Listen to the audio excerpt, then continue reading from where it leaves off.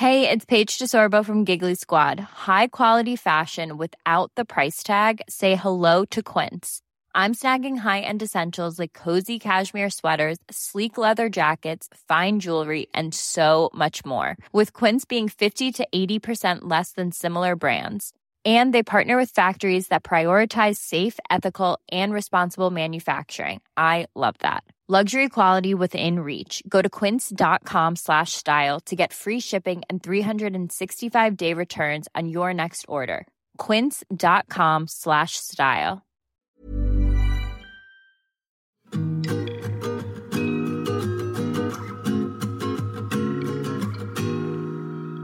Les Audacieuses, le premier podcast société de Podcasters Media, recueille les confidences de femmes de tous âges, toute culture, tout milieu, qui, un jour, ont osé.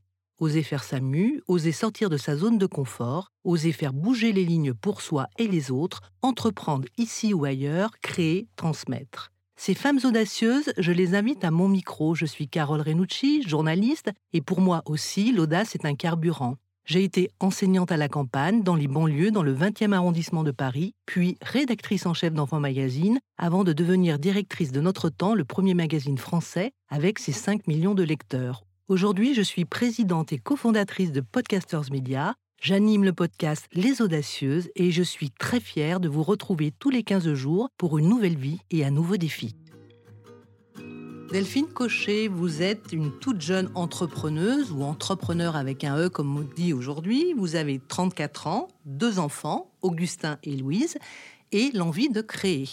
Alors, créer du lien positif et épanouissant entre les jeunes parents avec leurs enfants et aussi avec les entreprises et la société. Dans le fait d'être parent, vous ne voyez pas qu'une somme de questions, non. Vous voyez du plaisir, mais aussi un enjeu social. Vous parlez même de parentalité à 360. Alors, on va y revenir, mais en fait, vous pensez que tout le monde, entreprise comprise, a intérêt à ce que les jeunes parents fassent de bonnes nuits. Je crois que c'est un petit peu ça, déjà, le départ de l'histoire. Alors, on se demande quand même forcément qu'est-ce qui a poussé une jeune femme qui ne tenait pas forcément, encore une fois, à se faire remarquer, vous me l'avez un petit peu dit, à co-créer une entreprise. Citons-là, c'est Ma Bonne Fée, qui vous a d'ailleurs valu, disons-le au passage, d'être la grande gagnante 2019 du concours Aviva. Alors moi, j'ai une petite question qui me vient tout de suite à l'esprit, c'est Delphine, quelle mouche vous a piqué ? C'est ma mère qui vous a envoyé les questions. Je ne sais pas. Alors, on parlera peut-être de votre maman, mais dans un second temps, parlez-moi de vous. Alors, on l'a dit, c'est à 30 ans, je crois que vous avez eu envie de vous plonger dans l'entrepreneuriat. C'est bien ça ? En fait, juste pour vous donner un peu le cadre, donc j'ai commencé ma carrière dans une agence de communication et événementielle. Et au bout de 4-5 ans, j'en ai pris la direction. Donc, c'était en 2012, donc j'avais 27 ans. Donc, j'étais assez jeune. Donc, je dirigeais une équipe de 25 personnes. Et en fait, vraiment d'avoir cette gestion au quotidien d'une entreprise qui n'était pas la mienne, ça a commencé à faire son chemin dans ma tête. Et effectivement, ce sont mes grossesses qui ont un petit peu accéléré tout ça. Donc, quand j'avais 31 ans, où je me suis dit, en fait, j'ai cette fibre et j'ai envie d'entreprendre et j'ai envie de lancer mon propre projet qui ait du sens aussi. Ça, pour le coup, c'est emblématique, je pense, de ma génération, de chercher à avoir du sens dans ce qu'on fait, dans ce qu'on porte. Et voilà, je me suis lancée. Alors, ça veut dire que pendant la période hantée, c'est-à-dire lorsque vous étiez à la tête ou en tout cas en gestion de cette équipe, dans cette agence de communication, vous aviez des frustrations ? En fait, je me répétais toujours... Enfin, je me donnais à 100% parce que c'est aussi dans ma personnalité. Mais c'est juste que dans ma tête, c'était toujours « ce n'est pas ma boîte ». Et donc, pourquoi est-ce que je ne ferais pas la même chose avec la même intensité, mais ce serait ma boîte ? Bon, je me fourvoyais peut-être un petit peu sur le fait que ce serait la même chose quand ce serait ma boîte. Ça, maintenant, je le sais. mais à l'origine, je me disais, en fait, j'ai envie que ce soit mon projet. Et ça, c'est quelque chose que vous aviez en tête bien avant. Je veux dire, quand vous avez fait vos études, vous avez fait Vous pouvez nous rappeler quel type d'études? Alors, moi, j'ai fait une classe préparatoire aux écoles de commerce. J'étais option scientifique et j'ai intégré une école de commerce qui est l'EM Lyon, qui a quand même une fibre assez entrepreneuriale. Leur ligne, ils parlent des early makers. On est des early makers, donc il y a quand même cette fibre entrepreneuriale. Après... En fait, je pense qu'en y réfléchissant, moi, c'est vraiment plus une question de caractère. C'est plus que j'ai toujours eu tendance, si on reparle de ma maman, elle me décrirait à avoir un côté fonceuse. Et je pense que c'est plus ça qui me caractérise, d'entreprendre plein de choses, des activités quand j'étais plus jeune, de lancer de m'investir et d'entreprendre un peu ma vie. Et c'est ça qui m'a porté, je pense, plus que le côté je monte ma boîte. Vous voulez être maîtresse de votre destin, on peut dire ça comme ça? Peut-être un peu. En tout cas, j'aime bien challenger un peu tout et pas me reposer sur mes lauriers. C'est vraiment... Mais vous n'avez pas eu le temps de vous ennuyer tout de même, Delphine? Je veux dire, vous avez cette expérience dans cette boîte de communication, ça a duré 4 ans, c'est ça? 10 ans au final. Ah, 10 ans Ouais, au final, 10 ans. d'accord. Ouais. D'accord. Non, je me suis jamais ennuyée. Et justement, c'était aussi ce qui était génial dans cette boîte, qui était du coup une PME, c'était d'avoir dès mon stage, d'avoir la possibilité d'avoir les coups des franches pour. Alors à l'époque, j'y suis rentrée en 2009. Et à l'époque, par un exemple typique, c'était le tout début quand même des pages Facebook entreprises. Donc tout de suite, j'ai eu envie de lancer une page Facebook. Donc je m'étais un peu auto-formée sur et à l'époque, on pouvait aussi écrire, coder sa propre page Facebook avec du langage FBML. Donc, je m'étais un peu formée pour faire moi-même cette page. Et donc, voilà, à chaque fois, j'avais envie de faire des nouvelles choses et j'ai pu les faire. Donc, c'est ça qui a fait que je me suis jamais ennuyée. Après, c'est sûr qu'au bout de 5 ans à diriger l'entreprise, il y avait quand même encore plein de choses à faire, puisque juste avant que je reparte, on a refait toute la plateforme de marque, on a réfléchi un nouveau nom, etc. Donc il y avait encore des choses à faire. Mais je pense que moi, j'avais aussi envie d'aller voir autre chose. D'accord. Et alors, est-ce qu'on peut dire que c'est la maternité qui a été le déclic ou pour vous, il y aurait un avant et un après, quoi qu'il arrive? De toute façon, ça allait arriver. La maternité, c'est clairement un déclencheur. C'est un catalyseur, on va dire. Et puis, double effet qui se coule, c'est la maternité avec 2 maternités rapprochées. Quand vous êtes dans une petite boîte, même si c'est évidemment aujourd'hui ce que je prône et c'est complètement faisable. Mais là, en dirigeant l'entreprise, donc j'ai rallongé pour mon premier congé maternité, j'ai pris 6 mois. Et le mois où je suis revenue, j'ai annoncé ma 2e grossesse. Donc, je savais que j'allais repartir et je savais que je voulais faire la même chose parce que je voulais vraiment avoir ces 6 mois pour mes enfants et prendre le temps.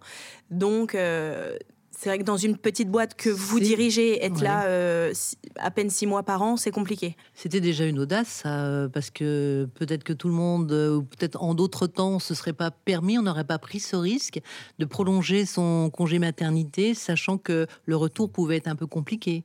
J'avoue que ça, c'était aussi une décision. Alors, c'était à la fois lié au fait que j'avais besoin de prendre du recul de toute façon, et puis que j'avais envie de pouvoir mener les 2 de front, c'est-à-dire d'avoir vraiment eu un temps pour ma maternité et un temps pour ma carrière. C'est marrant, je repensais à... Parce que là, donc, dans l'idée de réfléchir à mon parcours, quand je me souviens que quand j'étais adolescente, j'avais une idée en tête, c'est que quand je serais plus âgée, l'histoire ne dit pas à quel âge, que j'aurais 4 enfants et une belle carrière. C'était vraiment le truc que j'avais en tête, 4 enfants et une belle carrière. Et je pense que j'ai toujours eu ce côté de me dire que c'est possible et que les 2 se combinent et peuvent se concilier. Donc, c'est une forme de challenge, en fait, ce que vous êtes en train de formuler là. C'est encore une fois un challenge. Voilà, donc là, on est à 2 enfants. Donc, racontez-nous, congé maternité. Petite pause, parce que les 4, c'est pas pour tout de suite. Donc, 2 enfants. Et pendant votre congé maternité, vous avez tout à coup un éclair, une vision. Racontez-nous ça. Le mois où j'annonce ma grossesse, je me souviens très bien, donc mon directeur de l'époque était évidemment ravi pour moi, parce que lui, il en avait 8 ou 9 des enfants. Et je crois 2 mois plus tard, j'étais sur un événement et dans ma douche, parce que je réfléchis tout le temps à plein de trucs dans ma douche. Je suis hyper créative. Je pense que je me mets un peu en format méditation. Et en fait, j'ai eu un éclair de génie. Je me suis dit, enfin de génie, j'en sais rien, mais je me suis dit, en fait, là, je vais repartir 6 mois, parce que je me suis toujours dit que je ferais la même chose pour mes enfants. En fait, ça y est. En fait, je vais pas partir 6 mois et revenir. Je vais préparer mon départ. Et ce départ de 6 mois, en fait, ce sera juste un départ qui sera le départ de quelque chose et une nouvelle page qui allait s'écrire. Une forme de tremplin vers autre chose. Alors, vous avez envie d'être entrepreneur. Ça, c'était écrit, vous nous l'avez dit, 4 enfants et entrepreneur. C'était quoi l'idée derrière? Comment vous est-elle venue? Et alors, c'est là où je n'avais pas d'idée. Je savais juste que je voulais monter ma boîte. Je voulais que ce soit dans la tech. Et comme j'avais pas d'idée, je m'étais dit, je chercherais quelqu'un qui a une super idée. Et moi, mes compétences, c'est d'être capable d'être sur plus les fonctions transverses, donc de mener et diriger une boîte. Donc, moi, j'apporterais ces compétences-là. Par exemple, un ingénieur qui aurait une super idée, mais pas forcément les compétences pour la développer. Donc ça, c'était mon idée de départ. Quand même, comme vous l'avez dit, avec du sens, comme Oui. On se dit, ça faisait partie de votre feuille de route également. Ouais. Alors, cette rencontre, elle a lieu de façon un petit peu inopinée ou étonnante. Cette rencontre s'appelle Antoine. Vous nous en dites quelques mots?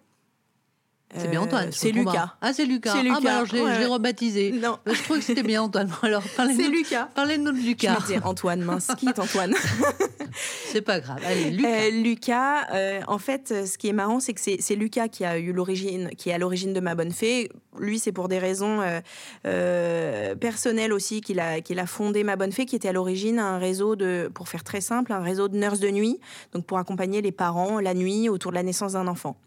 Et il a eu besoin en fait d'aide parce qu'il a eu une opportunité de consulting à New York alors que sa femme venait d'accoucher et que leur fille avait 2 semaines et pas de famille disponible pour accompagner sa femme qui faisait un baby blues, donc il a cherché de l'aide. Il a eu du mal à trouver, il s'est rendu compte que c'était plutôt quelque chose qui était souvent par bouche à oreille. Et ça les a tellement aidés que du coup, il s'est dit, il y a quelque chose à faire pour créer un réseau et puis un peu sur le modèle d'une marketplace, montrer tous ces profils de professionnels diplômés qui travaillent en maternité et qui peuvent aussi avoir un complément de revenus.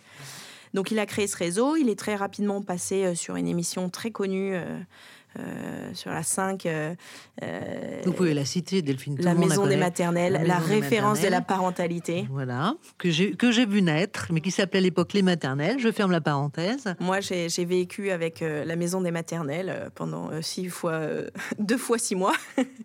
et donc, dans ce contexte, je l'ai vu passer à l'émission. Donc, comme j'étais avec mes 2 enfants en bas âge, mon mari qui commençait son nouveau travail, où il commençait à partir en déplacement et que j'étais un peu fatiguée,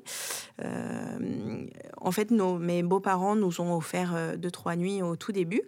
Et donc, ça nous a vraiment beaucoup aidés.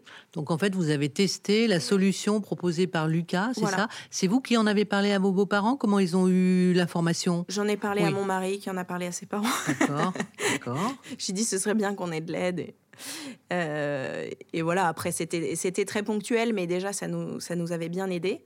Et puis, donc, le jour où j'ai décidé de me lancer dans mon projet, donc je n'avais pas d'idée, je ne savais pas ce que j'allais faire. Le premier jour, je m'en souviens très bien, j'ai ouvert mon ordi et puis quand vous savez pas par quoi chercher, vous tapez sur Google projet startup cherche associé. Et là, j'ai atterri sur un site internet, Businessful, qui répertorie des projets. Et Lucas avait répertorié Ma Bonne Fée dessus. Je ne sais pas comment j'ai atterri sur sa page, quelle recherche j'ai faite. Et quand j'ai vu Ma Bonne Fée, je me suis dit, mais j'adore. Du coup, je lui ai écrit un mail dans la foulée. L'après-midi, on s'est appelé. Et la semaine d'après, j'étais à 200% dedans. Un conte de fées. Sans jeu de mots, c'est assez... c'est ce que Lucas appelle souvent le karma. C'est les choses où... Donc, dans ma recherche, c'est à la fois frustrant et génial. C'est que j'ai jamais écrit de mail à plein de gens, rencontré plein de gens en amont pour savoir dans quoi j'allais me lancer, qu'est-ce que j'allais faire.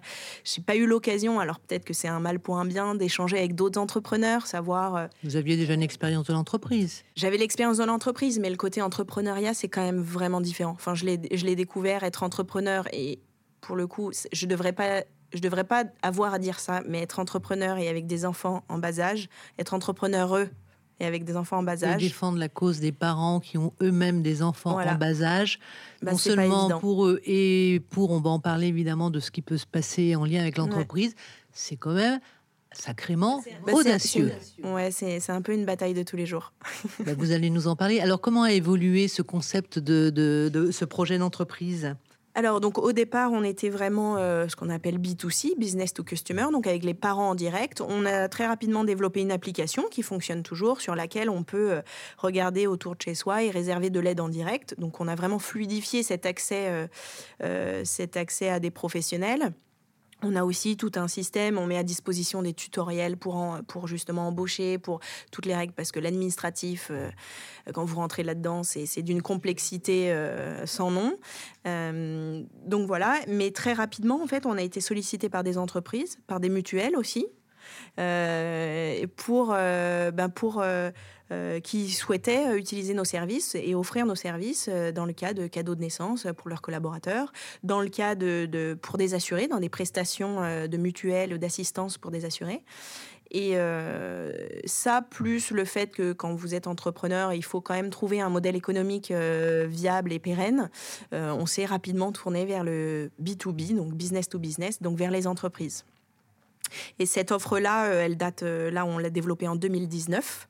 Donc c'est tout frais, ça fait une petite année en fait. Même pas, ça fait, on va dire, 8 mois. D'accord.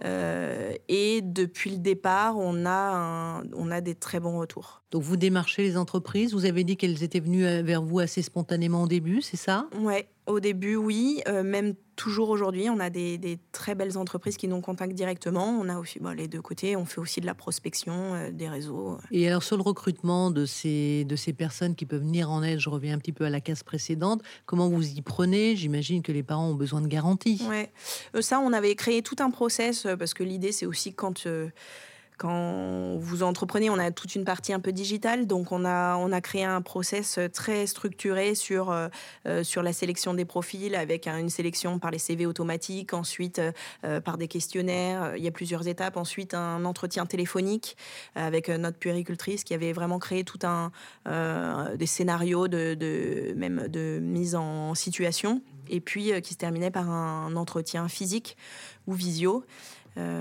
Pour sélectionner les profils. Donc avec 2 ans d'expérience minimum en maternité, en urgence pédiatrique et des diplômes. C'est déjà une belle trajectoire, on peut le dire comme ça. Vous avez combien de salariés aujourd'hui ? Aujourd'hui, on est une petite dizaine. D'accord. Et vous êtes dans Paris ? On est dans Paris, oui. Nos locaux, on est hébergé chez Willa, qui est c'est le premier accélérateur de mixité dans la tech, donc qui soutient l'entrepreneuriat féminin. D'accord. Entrepreneuriat féminin, ça veut dire aussi que dans votre démarche, il y a quand même un petit peu l'idée de défendre la position de la femme au travail ou pas ? La question de la parité, par exemple, un petit peu beaucoup. En fait, je pense que c'était pas du tout dans mon idée de départ. C'est juste que à rencontrer des DRH, à rencontrer des entreprises et rencontrer des parents qui travaillaient, en fait, je me suis rendu compte que c'était un vrai sujet, que aujourd'hui, pour une femme sur 2, l'événement le plus marquant de sa carrière, c'est l'arrivée d'un enfant. Que dans 9 cas sur 10, en cas de défaut du mode de garde, c'est la femme qui se sacrifie. Pas forcément par choix, mais parce que c'est comme ça. Et enfin voilà, je pourrais accumuler les chiffres et qui ont commencé à me titiller. Je savais pas du tout que j'étais féministe, loin de là. Et en fait, je me suis découverte une envie, une passion pour laisser le choix. Encore une fois, c'est pas de dire qu'on peut pas être mère ou même père au foyer. C'est de dire qu'on doit pouvoir avoir le choix et que c'est pas à la société et aux sociétés de choisir pour nous. Les DRH que vous rencontrez, quel est le discours tenu ? Qu'est-ce que vous sentez dans l'air du temps de l'entreprise d'aujourd'hui ? En fait, je vais vous dire que je rencontre autant de types de DRH qu'il y a de personnalités et de types d'entreprises. Donc, c'est assez compliqué de faire des généralités. Ce que je peux juste dire, c'est que je rencontre à la fois... Alors, on va dire que ceux que je rencontre, c'est que déjà, par définition, ils ont une sensibilité particulière. Ou en tout cas, même s'ils ne l'ont pas, en tout cas, ils sont en train de se poser la question. Donc déjà, j'ai déjà eu affaire dans le cadre de prospection à des gens qui me disent non, mais la parentalité chez nous, c'est pas un sujet. Non, il n'y a jamais d'absence liée à la parentalité. Bon, ok, très bien. Pour eux, voilà. Mais globalement, j'ai rencontré des entreprises industrielles, tout ce qui est de plus masculine, ancienne, et qui ont une vraie démarche profonde, qui commence par le management de transformation et qui arrivent dans ce cheminement-là sur tous les sujets de qualité de vie au travail, de conciliation des temps de vie. Et en fait... que j'admire parce qu'ils savent se réinventer alors qu'elles ont beaucoup plus de choses à transformer que de beaucoup de startups que je rencontre aussi parce que pour eux, c'est beaucoup plus évident et plus simple, entre guillemets, à mettre en place un peu dès le départ. Et donc, j'ai essayé et dans les faits, c'est pas si évident que ça. C'est ça que vous voulez dire ? Et dans les faits, c'est pas si évident parce qu'on est quand même sur, même si la parentalité en entreprise n'est plus tant que ça un tabou, ça le reste quand même encore un peu. Et j'ai souvent tendance à dire qu'on est encore dans cette phase d'évangélisation. Donc ceux que je rencontre, j'ai quand même une certaine culture et transformation à faire. Un petit peu de travail à faire auprès d'eux. Ouais. Concrètement, qu'est-ce que vous proposez comme solution aux entreprises justement pour faciliter la parentalité ? Concrètement, on a développé une plateforme sur laquelle les collaborateurs peuvent se connecter. Ils ont, alors, outre des informations RH, c'est-à-dire à quoi j'ai droit en cas d'enfant, en cas d'adoption, en cas d'enfant malade, enfin voilà, un petit peu toutes les questions qu'ils peuvent avoir d'habitude pour les RH. Là, on simplifie le travail en mettant à disposition toutes les informations sur la plateforme. Vous avez aussi tous les documents administratifs dont vous pouvez avoir besoin.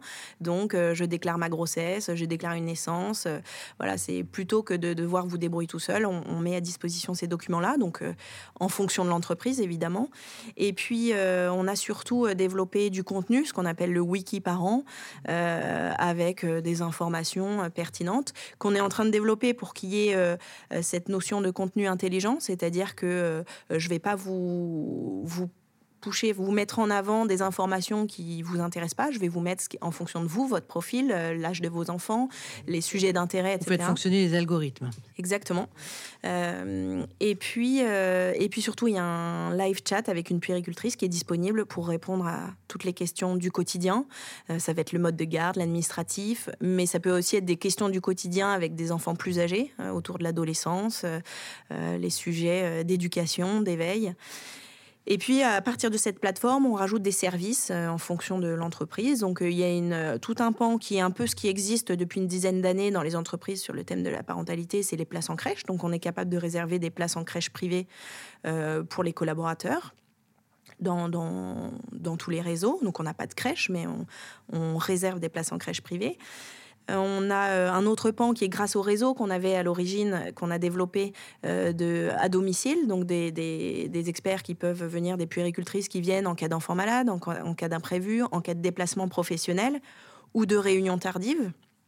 Et puis, on a tout un pan d'experts en ligne, donc psychologues, nutritionnistes, sophrologues, qui peuvent répondre à des points plus spécifiques parentalité. On l'a compris, là, vous couvrez d'une certaine façon le secteur privé. Est-ce que vous travaillez avec des villes ? Est-ce que c'est un sujet ? Est-ce que ça le sera ? J'aimerais bien que ce soit un sujet. C'est marrant parce que je rencontre la semaine prochaine le cabinet d'Adrien Taquet, qui est responsable du programme des 1000 jours, qui est intimement lié aussi à la consultation qui a été lancée en décembre par Bruno Le Maire et Marlène Schiappa sur l'égalité professionnelle femmes-hommes. Donc là, ils sont en train d'éplucher les résultats et les deux éléments qui sont ressortis sur là où il y avait du travail pour cette égalité professionnelle, c'est au-delà de la question des salaires, c'est la parentalité.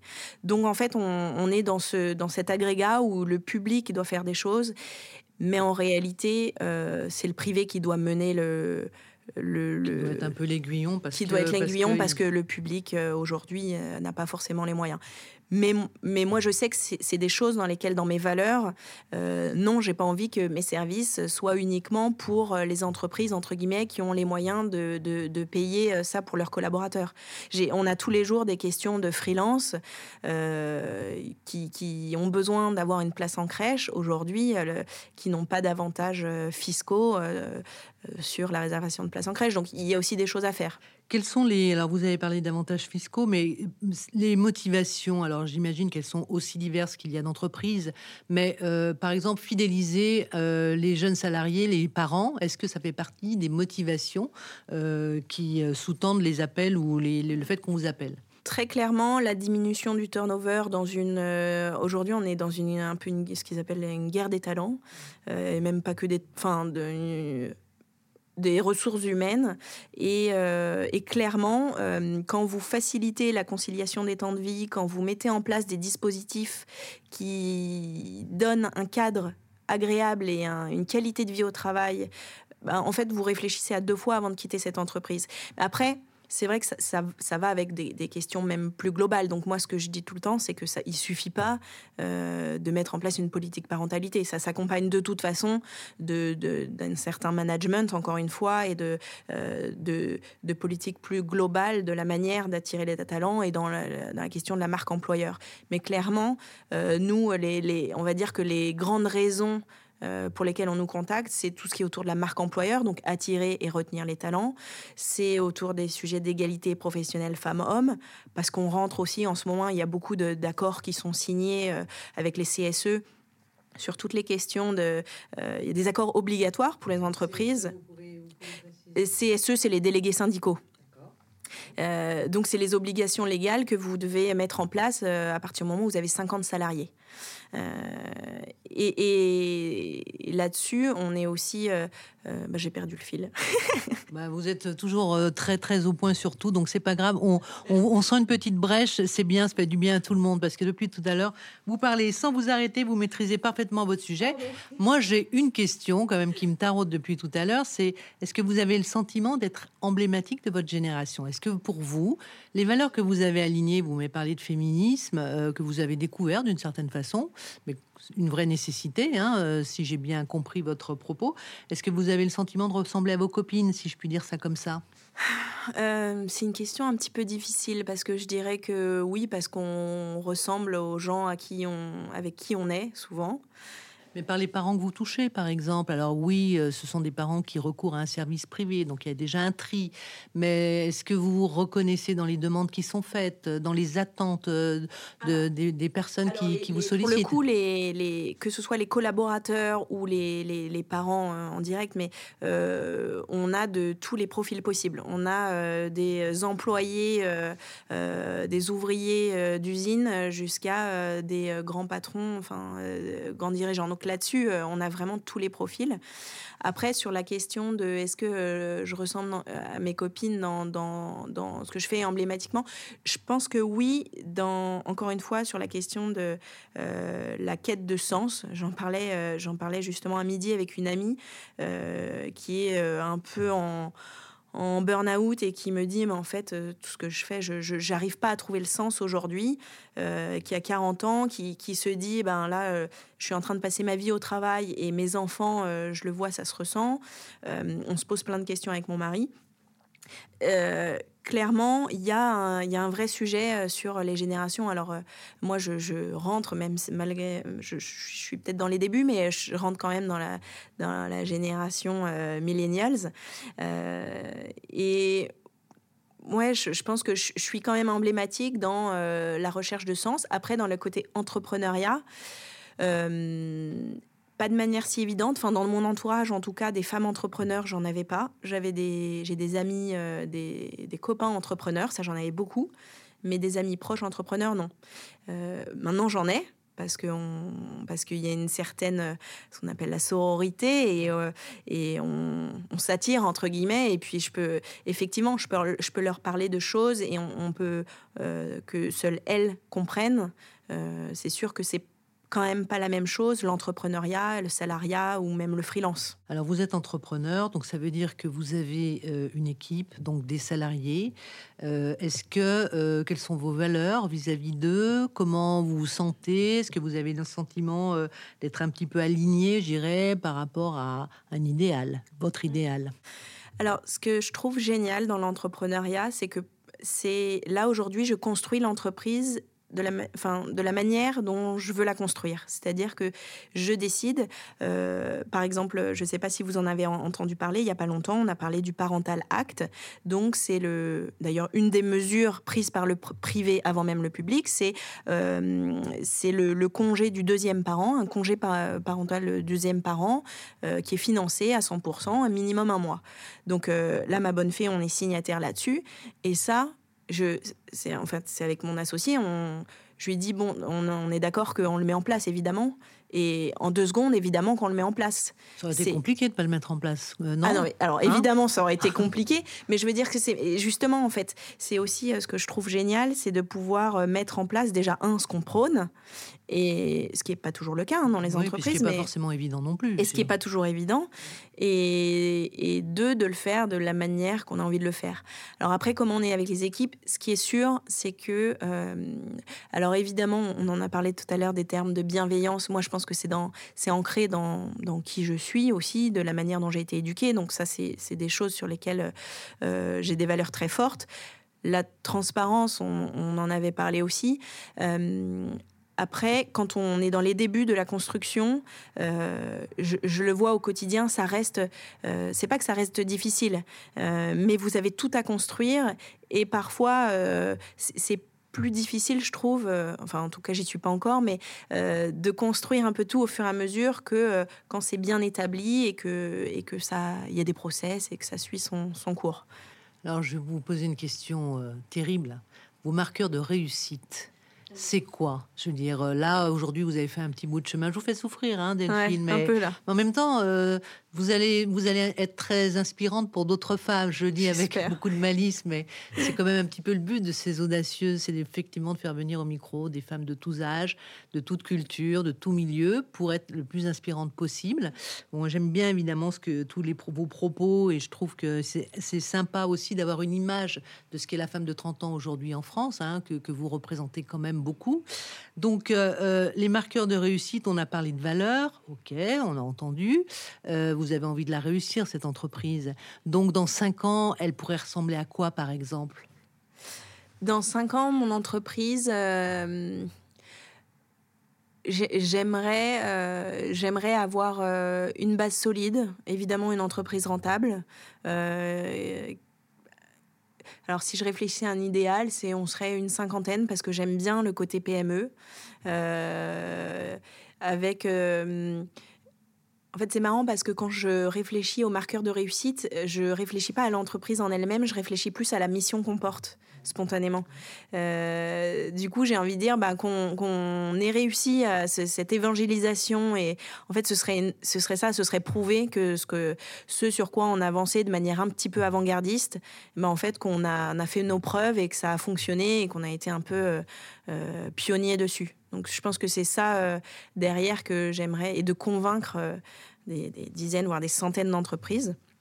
Ça, c'est le côté pro, en tout cas. Alors maintenant, je vais vous poser une question encore plus difficile. Attention, c'est celle tout simplement de vos propres enfants, puisque en fait, vous travaillez à la facilitation de la vie de parents des autres. Comment ça se passe chez vous? Dites-moi tout, allez. Il paraît que les cordonniers sont les plus mal chaussés. Non, je plaisante. Alors, ce qui est sûr, c'est que pour poser le cadre, mes enfants, donc ils ont aujourd'hui 3 ans et 2 ans. Mon entreprise, elle a 2 ans.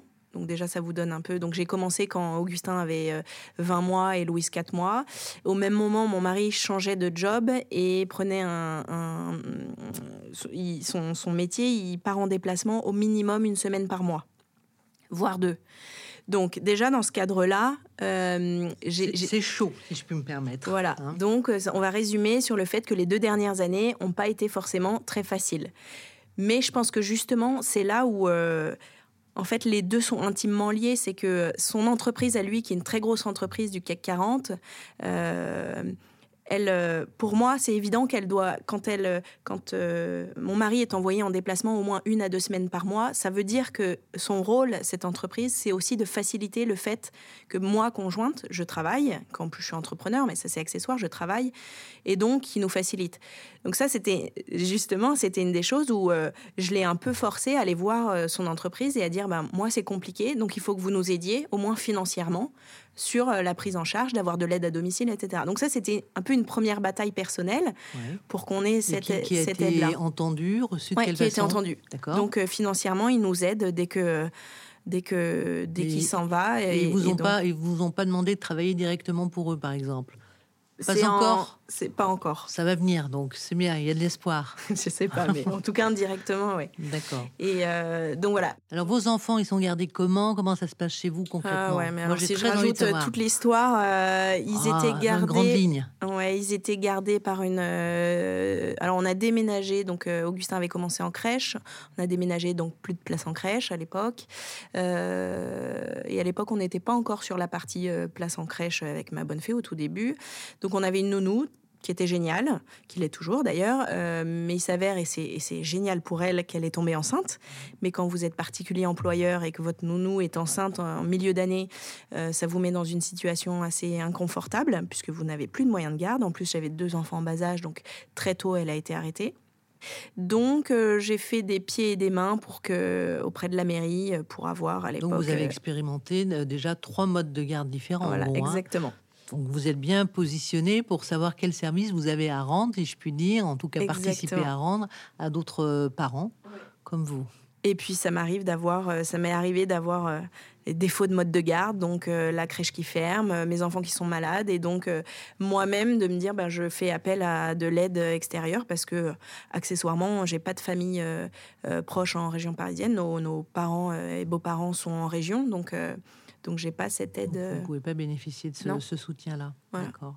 Comme pas mal de parents, peut-être que vous croisez dans vos échanges, qui se retrouvent peut-être un peu parfois seuls à Paris, si c'est Paris. Ouais. Alors ça, de toute façon, c'est un des constats de notre société, des évolutions qu'il y a eu, c'est que on ne vit plus autant près de ses parents, beaux-parents, grands-parents.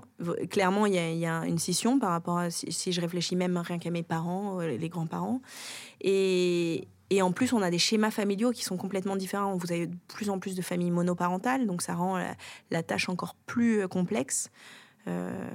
Donc, clairement, il y a un vrai sujet autour du mode de garde, mais c'est de toute façon le premier sujet dans la parentalité et pour pouvoir travailler. Et c'est aussi ce qui fait que vous avez un taux d'absentéisme assez élevé dans les entreprises lié à la parentalité. Et notamment sur un exemple très concret, sur des types de profils. Alors dans la santé, par exemple, vous avez beaucoup de profils féminins sur des métiers moins bien payés, dans lesquels ça leur coûte moins cher d'être absentes.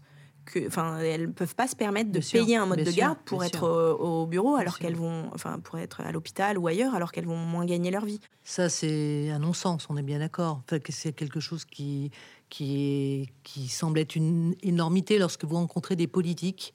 Est-ce que vous arrivez à avancer un petit peu ces éléments-là ? Est-ce que ça fait partie d'une discussion qu'on peut avoir ? C'est ce que je disais tout à l'heure. Moi, alors je suis toute nouvelle, je suis pas très politique. C'est peut-être que je représente un peu ma génération aussi. Je préfère, en tout cas, politique de manière très floue. C'est pas mon truc, mais en revanche, très concrètement, s'engager auprès des mairies, etc. Ouais, c'est une des idées que j'ai et de même là aujourd'hui d'avoir des rendez-vous au ministère de l'économie ou la semaine prochaine ministère de la santé. C'est aussi moi voir de quelle manière leur dire moi je suis très volontaire et je suis sur tous ces sujets, donc de quelle manière je peux apporter quelque chose et qu'est-ce que je peux faire pour m'engager dessus, au-delà de mon entreprise, mais vraiment aussi personnellement. Quand votre entreprise comptera encore plus de salariés, que vous serez bien développé, est-ce que vous serez toujours une entreprise parisienne ? C'est probable que non. Enfin... Par choix ou par obligation ? En fait, je pense que Lucas et moi, mais même lui qui est parisien pur souche à l'origine, même il est franco-américain, mais il a quand même grandi à Paris, il le voit avec des enfants. C'est vrai qu'on a tout de suite envie de verdure, de nature. Moi, là, je le dis souvent à mon mari que j'ai envie d'aller en région. Et en revanche, j'envisage complètement que moi, de vivre en région et que la structure soit à Paris. Et d'avoir vraiment un mode de fonctionnement avec du home office, etc. Et même la manière dont je vais embaucher les salariés, pour moi, c'est pas un sujet s'ils habitent dans une autre ville. Après, tout dépend des métiers. Mais vraiment, c'est le travail à distance, c'est notre... c'est ancré dans notre fonctionnement. Il est vrai, quand on travaille dans la tech, on peut dire ça comme ça, vous avez un outil qui permet effectivement Exactement. l'éloignement, le partage, donc une certaine forme de facilitation de la vie. J'ai une dernière question, et vous allez voir, elle est extrêmement simple. C'est comment vous ressourcez-vous? C'est quoi vos temps de détente? Alors, 2 petits-enfants très prenants, j'imagine, qui vous accaparent beaucoup et qui sont forcément délicieux, mais qu'à certains moments, on a aussi besoin de faire ouf. Alors, est-ce que vous y arrivez? Est-ce que vous trouvez le temps? J'avoue encore une fois que sur les 2 dernières années, ça a été un peu compliqué. Mais je veux trouver le temps et j'en ai besoin de toute façon. J'en ai besoin, ils en ont besoin. Enfin, on en a tous besoin, le couple, la famille, ma boîte. Clairement, quand je suis trop à fond et épuisée, je suis pas efficace. Travailler le week-end? Je travaille la nuit, le soir, les week-ends, pendant les siestes. Une entrepreneuse, il n'y a pas de problème, ouais. Mais je vais vous dire, la semaine dernière, sur un coup de tête, donc mon mari est en déplacement au Mexique cette semaine. Et donc, il y a même pas un mois, sur un coup de tête, on s'est dit, en fait, je vais venir, je vais te rejoindre. Tu vas partir plus tôt au Mexique. Tu vas demander à ce que les billets ils soient décalés. Et en fait, on se fait une semaine avant, juste tous les deux. Et ensuite, j'assume la semaine. Et alors, qui garde les enfants pendant ce temps-là? Et c'était les vacances scolaires, donc ils sont allés chez les grands-parents dans le Nord. Alors, Delphine, moi, je suis ravie de vous avoir accueilli à ce micro des Audacieuses, parce que vous auriez pu nous raconter que tout est rose et tout est bleu. Je veux dire, ça aurait été de bon ton avec notre sujet, mais c'est pas le cas. Donc moi, ce que j'aime beaucoup dans votre témoignage, c'est que vous livrez vraiment, mais sans faux semblant, les joies et aussi les difficultés et les peines d'une jeune entrepreneuse qui a 2 petits-enfants. Merci infiniment. Peut-être avant, vous avez encore quelque chose à dire ou pour compléter? Non, vous avez bien résumé. L'entrepreneuriat n'est pas un fleuve tranquille, mais ça reste une expérience extraordinaire. Bon, en tout cas, j'espère qu'elle sera source d'inspiration pour beaucoup de jeunes femmes comme vous, ou plus âgées, pourquoi pas. Et qu'elles n'hésitent pas à me contacter. Et ben voilà. Donc on vous contacte comment? Petit détail pratique. Alors soit par mail, d.cochet@mabonnefée.com ou sur LinkedIn. Je suis assez réactive sur LinkedIn. Alors on retrouvera ça aussi tout ça sur notre plateforme. Je vous souhaite une jolie route avec plein de soleil et puis plein de réussite au bout. Merci beaucoup Delphine d'avoir partagé ce temps avec nous. À bientôt. Merci, à bientôt. Vous venez d'écouter un nouvel épisode des Audacieuses de Podcasters Media. Nous espérons que vous avez passé un bon moment. Si c'est le cas, surtout n'hésitez pas à le faire savoir à vos proches. Vous pouvez aussi le dire sur les réseaux sociaux et nous mettre 5 étoiles sur vos plateformes d'écoute et applications préférées. Enfin, écoutez-nous, réécoutez-nous et donnez-nous de vos nouvelles sur notre site www.podcastersmedia.com, onglet Contact. À très vite.